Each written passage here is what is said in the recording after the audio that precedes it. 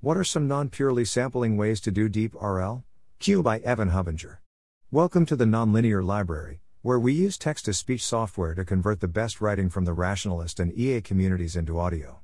This is What are some non-purely sampling ways to do deep RL? Q, published by Evan Hubinger on the AI Alignment Forum. Conventionally in machine learning, if you want to learn to minimize some loss or maximize some expected return, you do so by sampling a bunch of losses, rewards, and training on those. Since the model only ever sees the loss or reward function through the lens of those specific samples, this basic approach introduces a proxy alignment problem. For example, suppose you train an RL agent to maximize its future discounted return according to some reward function R.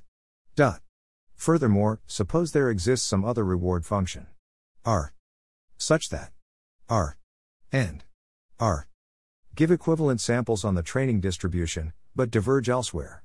If you just train your agent via evaluating R on a bunch of samples, however, then even if your model is in some sense trying to do the right thing, it has no possible way of knowing whether R or R is the right generalization.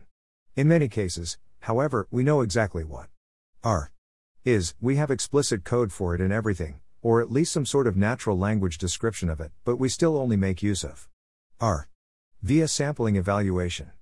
Of course, in many RL settings, you actually do only know how to evaluate R, not inspect it in any other way.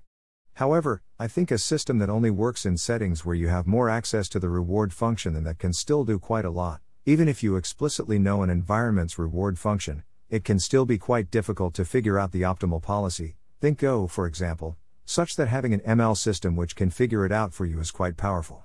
So, here's my question. At least for environments in which you have a known reward function, what are some ways of making use of that information in training a deep learning model other than evaluating that reward function on a bunch of samples?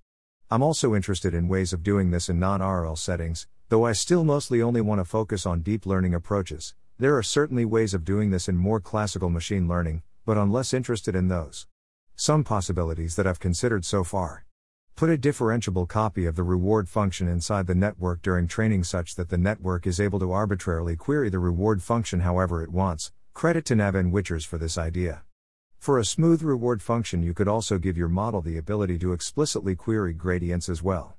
Express your reward function as a differentiable function with tunable parameters, put a bunch of copies in your network, and then train without freezing those tunable parameters, or maybe freeze for the first n steps then unfreeze. This specific implementation seems pretty janky, but the basic idea here is to find a way to bias the network towards learning an algorithm that includes an objective that's similar to the actual reward function. Using transparency interpretability tools, figure out how the model is internally representing the reward function and then enforce that it do so in a way that maps correctly onto the actual reward function.